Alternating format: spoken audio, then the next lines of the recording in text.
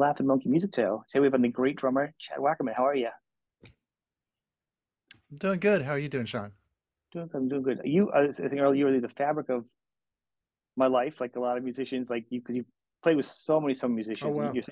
Yeah, right. Well, you're such a fantastic a drummer. And Thank you. what I want to say is I heard of you, and it's funny. The same thing. It was the same way I heard of got into Frank's music was through Dweezil. Being at the age of 52, Okay. I listened to Dweezil's album. I knew of who Frank was. hmm But I mean, Frank is a huge part of my life now, like everybody else. We're But I talking remember, about Frank Zappa. If somebody who of doesn't course, know, is there any other they probably anybody on all my channel know that doesn't know on your who Frank show. Zappa is, right? You should probably just turn off the radio. But the TV, there's only one Frank. I guess Frank's alone, but but to that point, Frank Sinatra. Yeah. Okay. oh, Frank Sinatra, that's a good one. Yep, my bad. I stepped back from that because Yeah. he's pretty People good. say Frank. You're right. Depending on what your Yeah, age and that's good. era. Yeah. No, it's Yeah, fine. you just served me up. All right. Um, No. Wackerman won.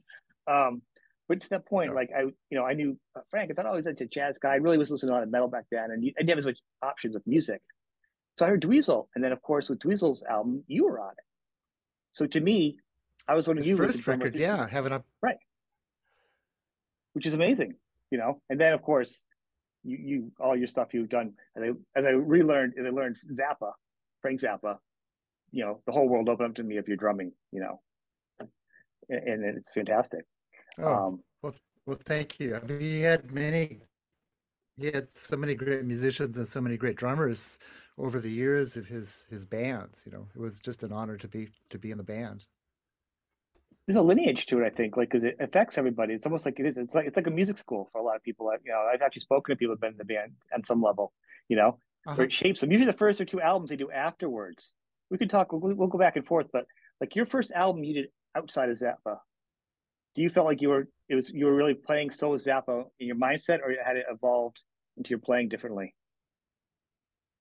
You know what I'm saying? It's a really good question. So but I don't. Like Steve Vai's first album, It's you hard. really felt like that. You know what I mean? Yeah, flexible. I Yeah, played on a few tracks on yeah. flexible. Yeah, I think Steve's stuff was more direct, probably. Extension. I mean, of course. I mean, um, when I did my first record, Alan Holdsworth was playing guitar on it. Yep. So Oh, and Jim Cox and Jimmy Johnson, all monsters.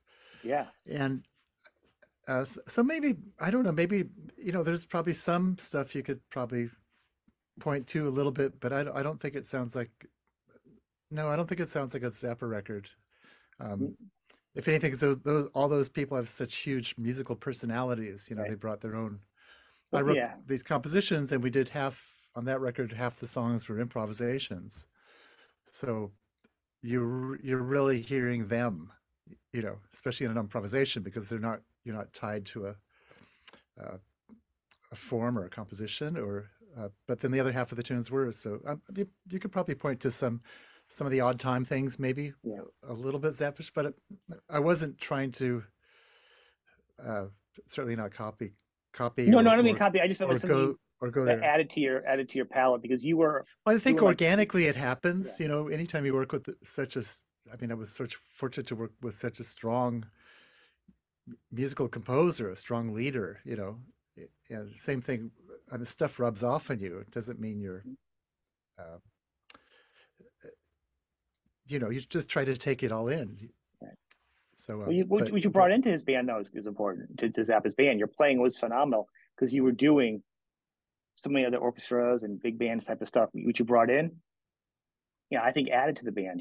Because there was a great drummers before you, so you had to bring something just a little bit different in too. well, he allowed that too. He wanted when I did get the audition, he told me, he gave me like 10 albums, and he said, memorize these. In 3 weeks we start rehearsing. We'll start there. Then there'll be a lot more. I'll change up all the arrangements, but start here. Um, but he said, don't copy these drummers that are on the record. I said, I want you to bring your, not exact words, but like bring yourself into it.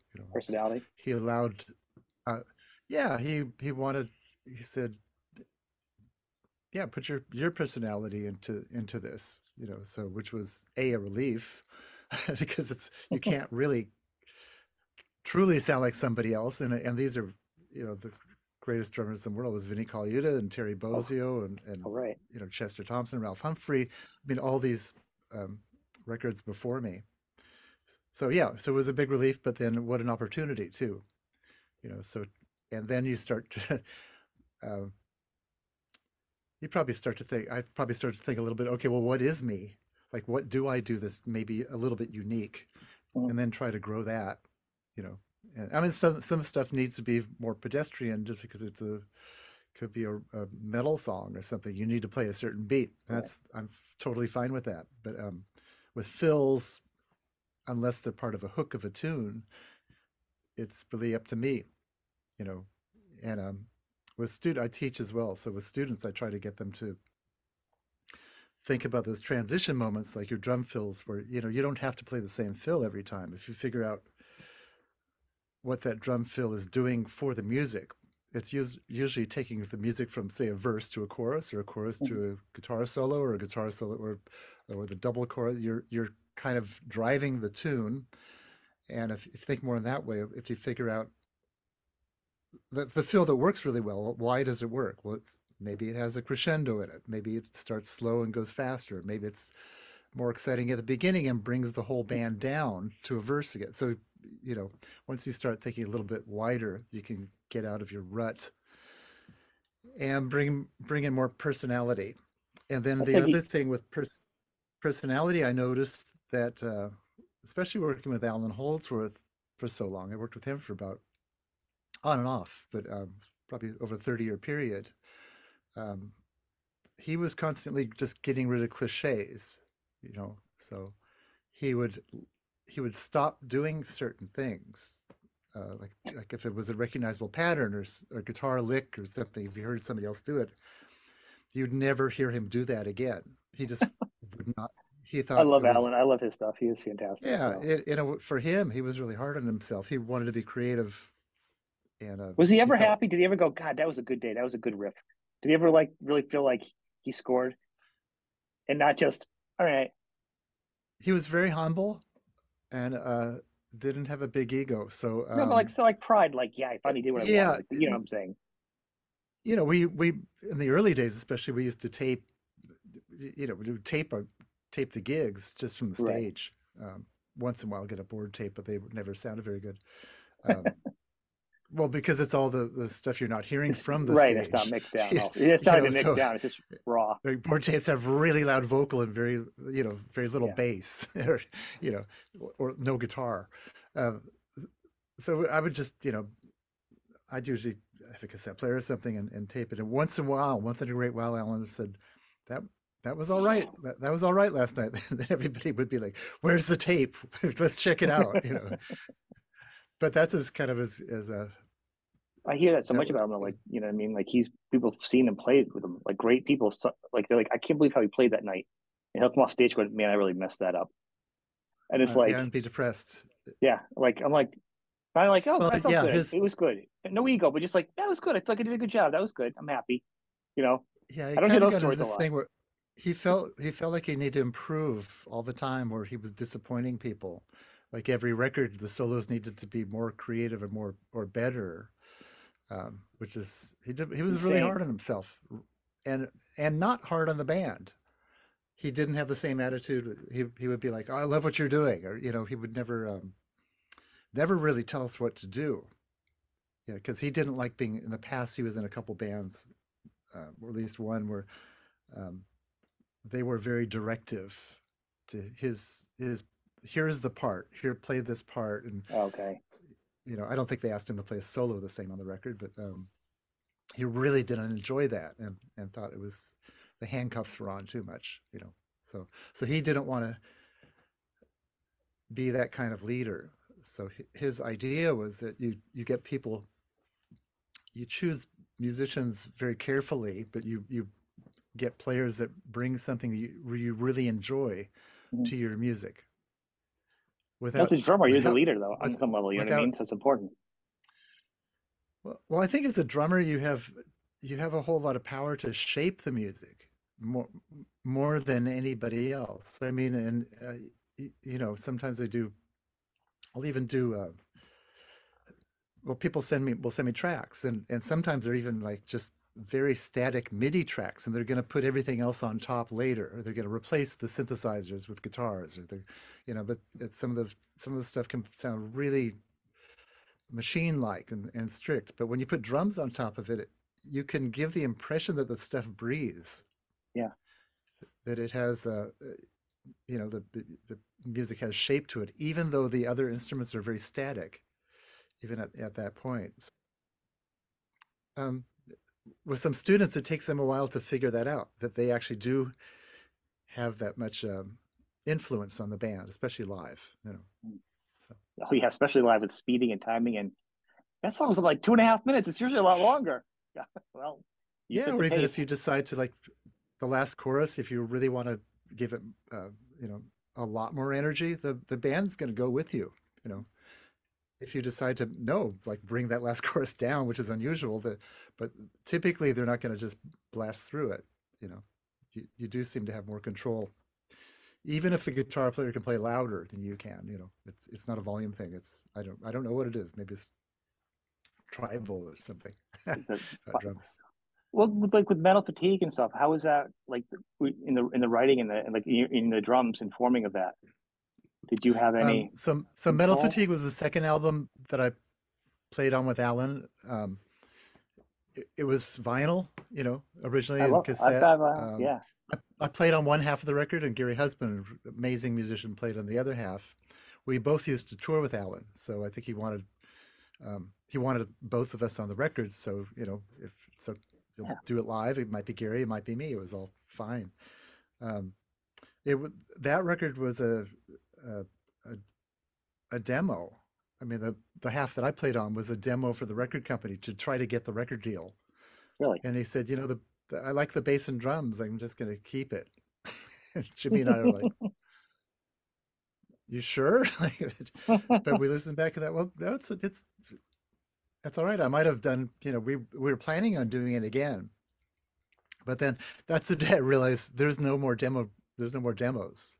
Yeah. You always have to play like this is the final, even if they say this. Well, this is just going to be a demonstration recording. No, too. I think a lot of people, you know, if you were a fan of rock stuff, you or songs, you probably had that way in more than it went instrumental after that, much more instrumental. It was a good crossover though, but even the title Metal Fatigue, that Mhm. the lead in song brought over different types. It wasn't just jazz, it had some metal. The timing was like a mini riot that was like with some great riffs, but it was so you'd never heard it before. It's insane. To this day, I'm like, how did he think of like it was just No, it's it's pretty brilliant. unique. Yeah. Yeah, You know, I do a lot of stuff on drumchannel.com, and I recently picked a couple pieces from that record, a tune called Devil Take the Hindmost and Metal Fatigue. And I I was watching you do that one analyzed my own recently. drum, analyzed my own drum parts so drummers could figure out how to play that song. Because even Metal Fatigue is, you listen to it, but it's quite complicated. Like there's Yeah. a metric modulation, a tempo change, and then there's one to get back to the original tempo. When you listen to it, it sounds like really cool music of Right. a guitar over all these shifts that are happening. But yeah, I mean, it the all thing really fits. breathes. It's not. I really loved playing with Alan. He had a very organic way to write music. He wrote most of his tunes in rubato. I don't think he wrote that one rubato, although I think he wrote the two parts, like the faster part. It's almost like another tune. Then it goes Mhm. back to the original heavy metal riff and stuff. Yeah. But yeah, he had a very organic way. Not he didn't really count through stuff. It just played it, and it was more of a feel thing and worked out.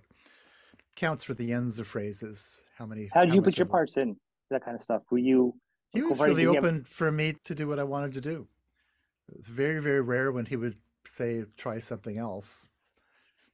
I don't remember him ever saying that. So, and pretty much the bass part too. Although he would get together with the bass player, usually Jimmy, and you know, he would often write this guitar part, and then they would like really mess with bass notes, Yeah. which of course would change the chords because as soon as you change the root, the whole chord was set, but they worked great together, you know.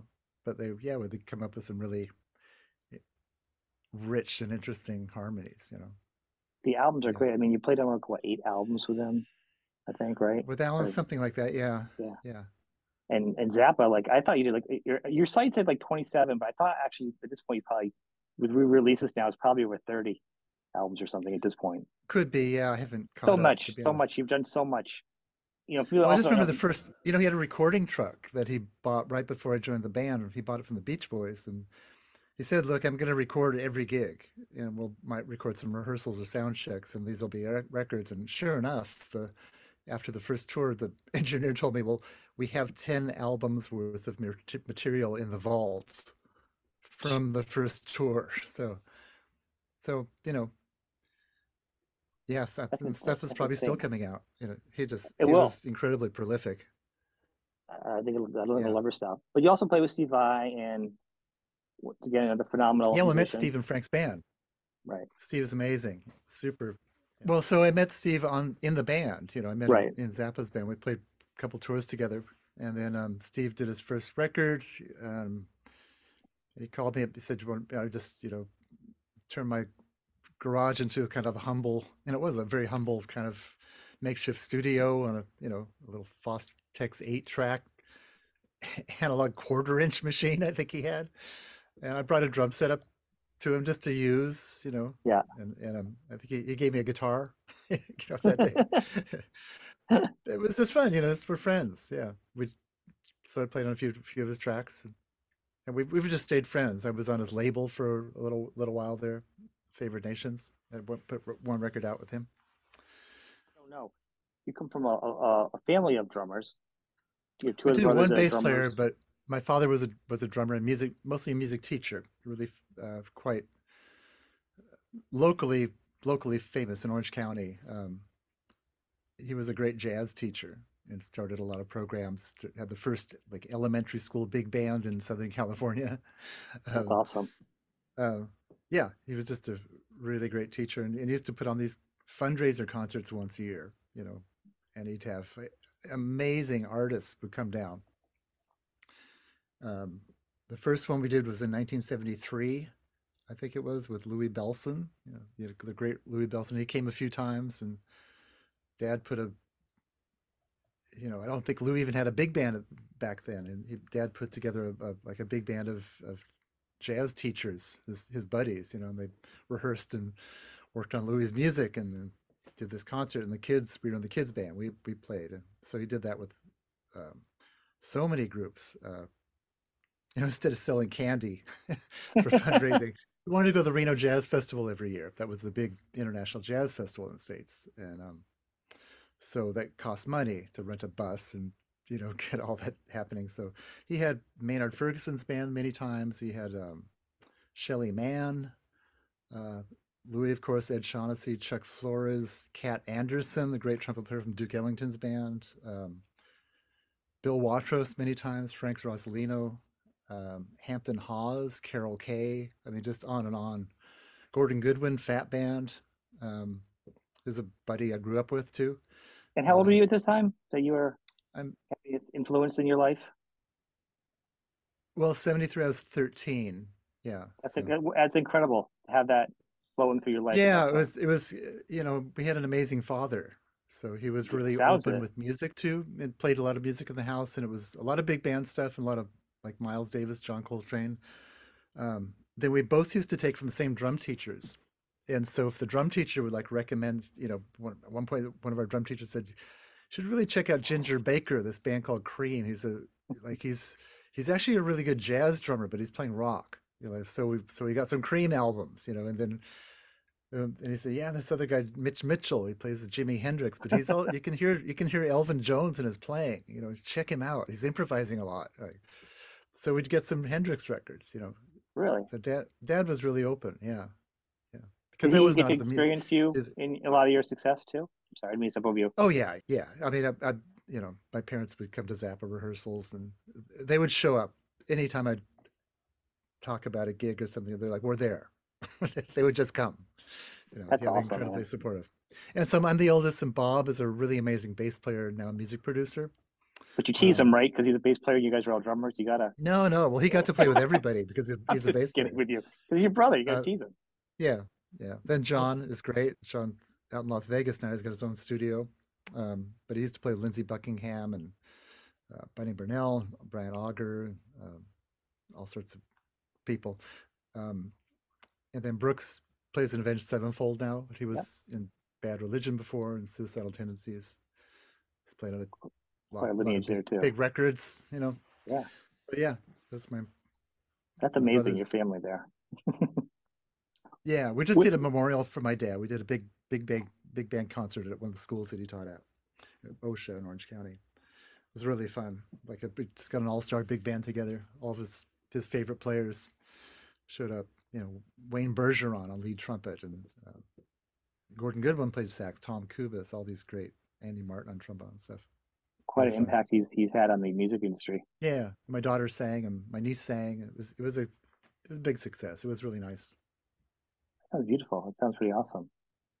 It was One fun. of the things I try, and I haven't been able to figure this out with you with some drummers, and when I spoke to Bill Buford from Yes and King Crimson stuff, he talked about Yeah, he would I know build Bill. he would talk about, so he's so nice when I talk to him, how he would build his drum sets for the album and the tour. He wouldn't do it the other way. And some artists just have like a setup.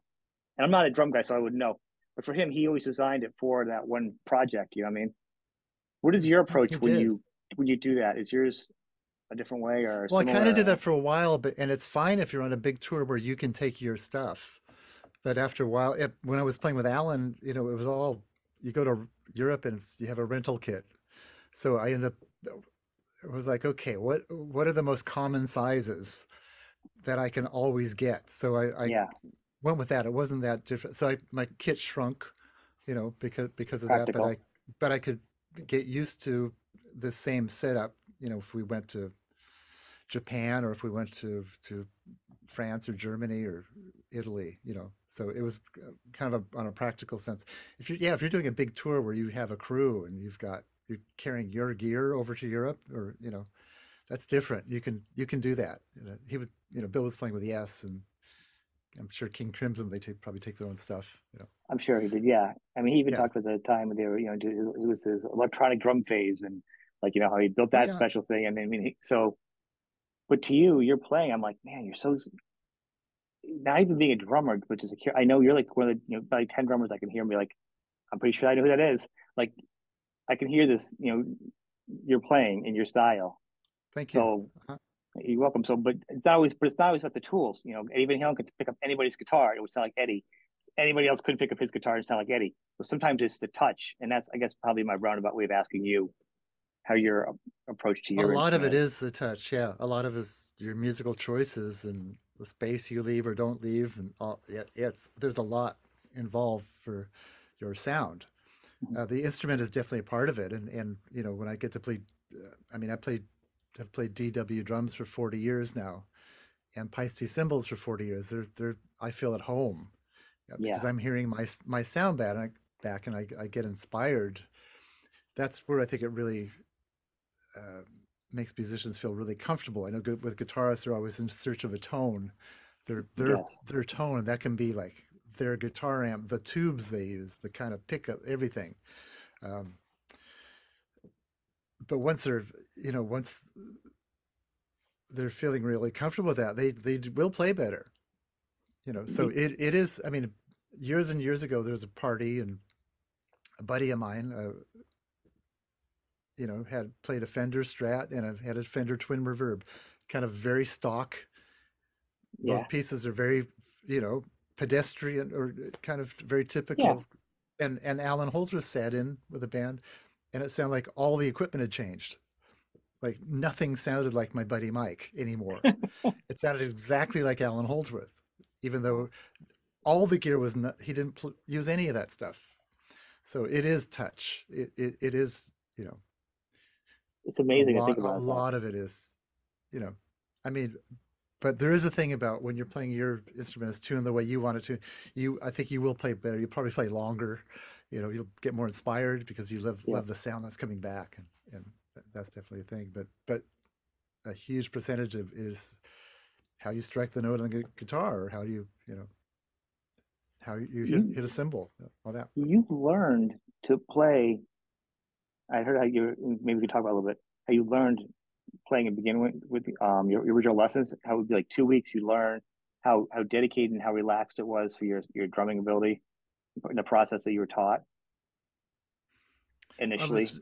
was really It was lucky to my dad loved Louis Bellson. That was his favorite drummer, and he wanted us, my dad and my I was the kid, to take lessons from Louis, and he wrote him a letter.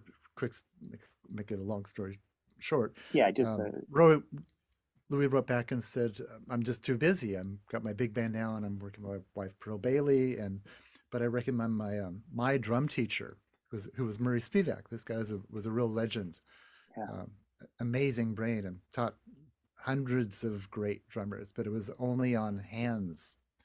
It was reading in hands. That's all, and it was all about economy of motion and how to. He didn't teach style. Didn't believe in teaching style. It was all just how to make a stroke. It was very things were done in slow motion, but man, it really paid off because he just had this method. It was very smart, um, where you could play with a lot of power without ever getting tired and not using much muscle even. So, Does I that carry teach over that now? method. Oh, so that's my next question. That's what I was getting with it because clearly it's done so well for you as in your teacher and you offer lessons. So people please check him out and reach out to him for I lessons. do, That's yeah, a big goal of this. I mean, if I yeah, was a and drum, I'd reach out to you. I teach Murray Spivak's system. I did of you know like a 30 episode masterclass on his system on drumchannel.com. So you can get that there as well. Or I teach, that's what I teach, technique wise, because it's just, it, it makes music easy because your technique doesn't get in the way of your ideas. It's a very, it's a very smart way to play. It's It not the sounds only, inspiring, you know. yeah, had an amazing brain. He was also a sound engineer. He was an innovator in sound recording early on. Like he started off doing sound. He started off working as a drummer, mallet player for RKO Radio, pre-television years, and then when RKO moved to Hollywood and started a film studio, they hired him to be the sound effects person because he was already doing sound effects. He was building his own sound effects for RKO Radio Right. plays and shows and stuff. So, but then eventually he got it, and so he did King Kong, the original movie King Kong. He was the sound effects artist for that, and did very creative stuff to make the gorilla roar. Even he went to the zoo and recorded like a puma and a tiger or something else, and then ran at his own voice, but he ran his own voice backwards and did it to multiple projectors because they weren't using tape machines back then. They had a mag strip on each projector. Then he'd run off multiple projectors off one motor, so he could multi-track before there was any multi-track. I mean, the guy was a super innovator, super brain. But yeah, and this master drum teacher, he taught Louis Bellson and Shelly Manne and Joe Morello and Vinnie Colaiuta and my all my brothers and myself. And yeah, it was amazing guy to know. But he was born in 1903. He was fairly old when I took from him, and It's had amazing. retired from the film business. Um, and the movies he recorded, he recorded Sound of Music, he recorded Hello Dolly, he recorded West Side Story, like about 10 uh, Really, that I major didn't know. American epic films. Yes, Talk about yeah, having your hand on the pulse of American media. yeah. He used to record the orchestra with, I think it was 5 Omni mics. And I the believe it. mixers were very limited back then, but beautiful. You listen to Sound of Music; it's a gorgeous recording. Well, Zappa used to splice all the time Yeah. because it was analog recording when I first joined, and then eventually uh, it was tape, but digital tape. Reel to reel, like Right. big Sony machines. But first, he had a couple of Studers that he used, 2-inch 24 track. But that I was a still that have was that. a so do you they were that was an art form though, splicing with a razor blade, and then the machines were Hmm. always not always sometimes they're off sync just a tear, which would change everything. You Yeah, know, yeah. it was They had to be really, really good, really creative. Um, he used to edit from city to city. Frank would like because he recorded live, so you go to his house and listen to some stuff. He's like, I would call him up after a tour just to check in, say how's it going. So quite a few times he was there. It's amazing. Come up here, and I want you to hear what you did. Like I'm listening, and while we're listening to the track, he's saying like Paris, Dallas, Berlin, Chicago. He's talking where the edits were from each city. And you couldn't tell, and you Yeah, drummed it, right? yeah. If the edits didn't work, I'd have to do the drum track again from these live stuff, and it was that was wild to do.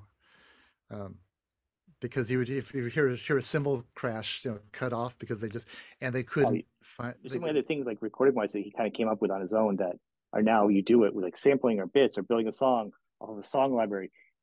He was writing his own songs and creating his own separate song library with other sounds off of sounds he was creating. you know, right. using your own stuff for a new sound library for something new. He just keeps building onto that, which is bananas. Yeah, yeah. He was amazing brain. You were on Thingfish, actually, maybe think of it, on Thingfish, which is probably the most controversial album, probably of his. Okay. Uh-huh. What was it like recording that? I mean, and it was different than any other albums, or what? Oh, It was. well, Do you remember no. that? So a lot of the recordings I did, I didn't. It wasn't like we're recording this album. It's just here's this tune, It was just Sam. and you Okay, didn't know where it would show up. It might show up 3, 4, 5 years later okay. on a record. There wasn't even a concept. It was just tunes.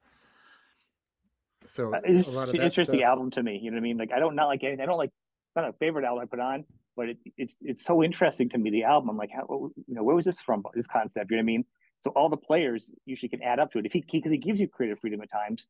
So your part that you added, but the fact that you didn't even know yourself Yeah. what was going No, to you end didn't up. know where it would. You never knew. No. Fair enough. Or Fair if it would enough. come out. Yeah. Yeah. In the later years, so you end up doing stuff with Harry, drum stuff together, and other people, the bands, and you've gone on. You've done well, Colin Hay, and I think Colin Hay that was probably a connection when you did Men at Work, right? Tour. Colin was a Zappa fan, and he heard us play at the Palace. Um, what tour was that? '84. Yeah, I think we played three or five nights at the Palace in Mm-hmm. in L.A. and Hollywood.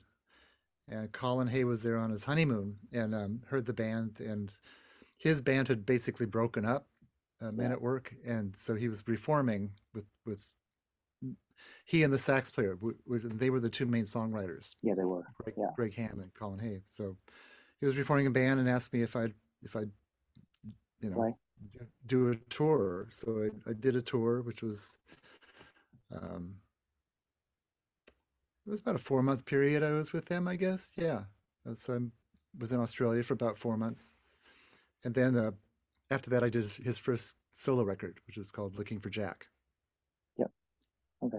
Actually I didn't realize that. Yeah, I've heard the that was album. I fun like at it. the I like time. his Yeah, music. I didn't even realize you were on that. See, learned something new. I love his music. I think he's a great songwriter. I think yeah, yeah. he's under He is a great you know songwriter. He's a great singer appreciated. too. Oh, of course, that's assumed from it. Hmm. But I'm saying, but like, I don't think people realize how good of a songwriter is because they think of the few hits back then. I'm like, he's still doing good music now. Sure.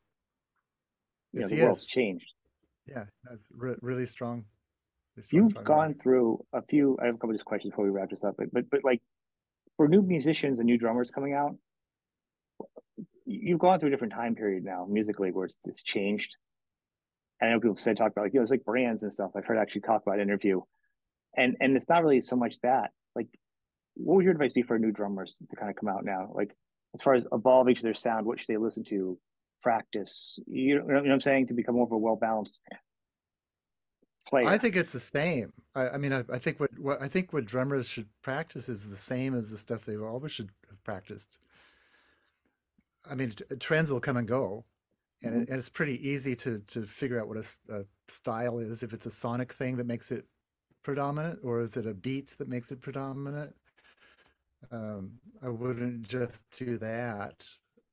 I mean, for my students, I want them to be employable, and you never know where you're going to end up. Mm-hmm. You never know who you're going to meet. Just play with a lot of people. Just play as many people as you can. It's like Jim Keltner said. He was a jazz player from Oklahoma City, moved to LA not liking rock and roll. And then he tried it. I was like, oh, I kind of like this, you know. And then he's like one of the biggest rock drummers in life, you know. Uh, you just never know. So I mean, you have an open mind, and I guess I got that from my dad, you know, because he had a really open mind, Yeah. especially with music. He just thought music was good or bad, and it was just his opinion too. He appreciated other people's opinions, but you know, if it hit him, it hit him. Um, I wouldn't be so concerned in one genre that's popular right now because it could go quick Right. too. Well, I You meant know, like as you far should as be like, able. yeah, where to get your basics and your rudimentaries and like to, get a teacher, go online. What's the best resources? Because I mean, I think you did the best by being in bands. I think kids, any musician you are, and even if it's not cool, if you can be in a school band, especially a drummer, learn that Yeah, music. I think there's a lot of great stuff to be learned in high school bands besides performance and yeah, music. I mean, for all sorts of reasons, for yeah, socializing and for yeah, getting a tribe together. You know, if you get friends, it's very yeah, social. It's a and it's fun. I mean, I don't care if everybody ends up being a professional musician. They shouldn't. It's fine, but have some fun in high school. You know, in yeah. junior high school, in elementary school. Music's a great, healthy outlet. You know, it's really good for you in so many levels. Yeah, I mean, yeah, it's pretty. There's some really good teachers around. You know, just a bit of research. There's a lot of stuff online, but there's a lot of stuff. You know, go to the quality sites. Go to Drum Channel. 'Cause there's a lot of great teaching there. Mhm. If you want to dig deeper, then get a private teacher. You know, Go to you. because Now you, there's nothing, well, or whoever, but right. there's nothing like one-on-one. I mean, you can get a ton of information we couldn't get before, you know, before sites like Right. Drum Channel. But you know, you can really, it's amazing even hearing the round tables, hearing like how a round table on drummers who are composers, how they think, you know, it's fabulous. I love it. But you know, yeah, you have access to all this stuff. Just don't go to the there's too much stuff out there. You Right. know, Well, that's the I problem. asked that, you You know, can get lost in it. So that's why I mean, go to the quality sites. Like go to you know go to the ones where okay, you might have to pay you know the amount of a couple Starbucks coffees a week or a month. You know, pay them a subscription a little yeah. bit and get the good stuff. You know, because you'll just get lost and or get bad information too. Well, that's my There's point. I don't know enough yeah. about drums, and my question to quote you is might be more pedestrian because I'm not a drummer. Like, if we were talking guitars, Well, same as I could, guitar. but You I'm know, saying I don't know how to point a young drummer who's like, there's so much out there. They're like, where do I go? What can I do? I want to yeah. be a drummer, but I don't have these resources, but I have that technology. Like, Mhm. I don't know how to point a young drummer or an older drummer starting new drums. You know what I mean? In a Yeah, direction, in a well, again, positive way. my favorite site is Drum Channel because you That's can perfect. That's perfect. learn how to read on there from Ralph Humphrey and Joe Porcaro. You know, you can learn how to play a swing beat from Peter Erskine. You can hear him talk. You can hear his band. You can, you know, it's like here it is. That's perfect. That's Go perfect. there. You know, there's other good drum educational sites too, but nothing is it goes as deep or it has as much really depth to it as the stuff Don Lombardi's doing at Drum Channel. You know, Terry Bozzio explaining rhythm. Yeah, that sounds pretty awesome. It sounds How like that's probably the best. I don't think you could. Neil Peart, you know, explaining how he's composing his drum solo for the Rush tour. You know, and shows it's right there. All It's the pretty great awesome. groove drummers, Kurt Buscara. You know, it's I wish I had it. You know, we used to have to. My dad drove me an hour every 2 weeks to, Right. uh, you know. Then in between those lessons, I would go to Chuck Flores, so we drive an hour up to the valley from Seal Beach, and that hour is precious. You know, that was really a big deal. Now there's stuff on. You turn your computer on. You know, Yeah, but you got to listen to the radio and talk to your dad that supported you doing music. That's precious. it So, is absolutely yeah. I so I was mean, you super won either lucky. way. It was win-win. This We is were just fantastic. incredibly lucky, yeah. But he you know, he really. my father taught us to work hard because he saw a bunch of talented kids, by being a Right. teacher, and he would say, well, some are more talented than others, but if they don't put in the work, the one that's a little less talented actually is more Yeah. successful. He saw that many times. A lot of his That's players in elementary school, junior high school went on to be pros. He started a lot of great musicians that is when so they're awesome. 10, 11. That is awesome. The, His the, buddy taught the school that the Piccaros went to, like the elementary school. So he had Jeff Piccaro in his band class. So that is you know, insane. There's kind of like a good book there. You guys like the like a history there of kind of, yeah. Maybe one day, yeah. A someday that'd friend be who fantastic. was working on it would be a short document, but a documentary on my father. A friend of mine is a cinematographer, so That'd be uh, awesome. yeah, it'd be good. It's a big project, but hopefully Tap one would day be good. it'll come out. I just have one last question for you. Is there anything like Yeah. musically projects that you're working on people could check you out and support you with besides Um, you teaching? what's happening? This summer, I'm actually playing with a Zappa alumni band just for one gig. We're going to Germany for the Zappanale Festival. Oh, nice. Um, um, Who's in that band? Is it like Mike and it's those guys Robert. or Uh, this one it's band from Utopia, which has is an alumni band. So okay. it's myself and Scott Tunis on bass. It's Robert Yeah. Martin keys, Ray White on singing and playing guitar. Scott, I mean, of course, Robert sings amazingly too, plays sax and keys. Um, Jamie Kime, great guitar player, and guitar player I haven't played with before, who's done other Zappa stuff. Robbie Mangaro, Mangano, sorry, Robbie Mangaro. So I'm looking forward to playing with him. He's a great player too. All right. Well, that's That'll be fun. I do a lot of stuff for the Baked Potato in LA. Play with Mitch Foreman's band, which is, you know, last version of that was Brandon Fields, Jimmy Earl, and Lenny Castro on percussion. Played with Stu Ham the other night with Alex Skolnick on guitar and Matt Rohde, great keyboard player. I played with Mike Miller's band, with Jimmy Johnson. Mike a lot of Miller, these are who's playing at the Baked Potato or these other places. I usually play there maybe once a month. You know, that's Just so people can check it's, you uh, out, yeah. It's either it's a live or nice small record. place. It's like playing in a living room. It's a really small place, but it's fun. Oh yeah, I've only heard Uh, about it. um, I have a new studio, so I'm writing music now and working on A new that album? stuff. Been a while. It's been a long time. Yeah, I'm slow. A hot minute. Well, Guns N' Roses can do it. You can do it, right? Yeah, yeah, yeah. Yeah. Yeah, doing drum tracks for people. Doing a lot of stuff in the studio. So Okay. Very yeah, cool. Yeah. Alfonso People check Johnson out. was here the other day playing on a track for his record. Jeez, Um, you are busy, huh? yeah, but it's nice people are coming here now because the studio is really great. It's really because it's a dream. Took a couple years Yeah. to build it, but To it's finally ready have now. one. Yeah, Well, actually, and I didn't even think of this. People, yeah, scratch your service. Check out everything he's done. I mean, this crazy amount of music he's been on, so many different albums. But check out his solo albums too. I actually listen to your thank solo you. albums. Yeah. Oh, thanks. I Yeah. don't. You're very interesting. You have like four of them.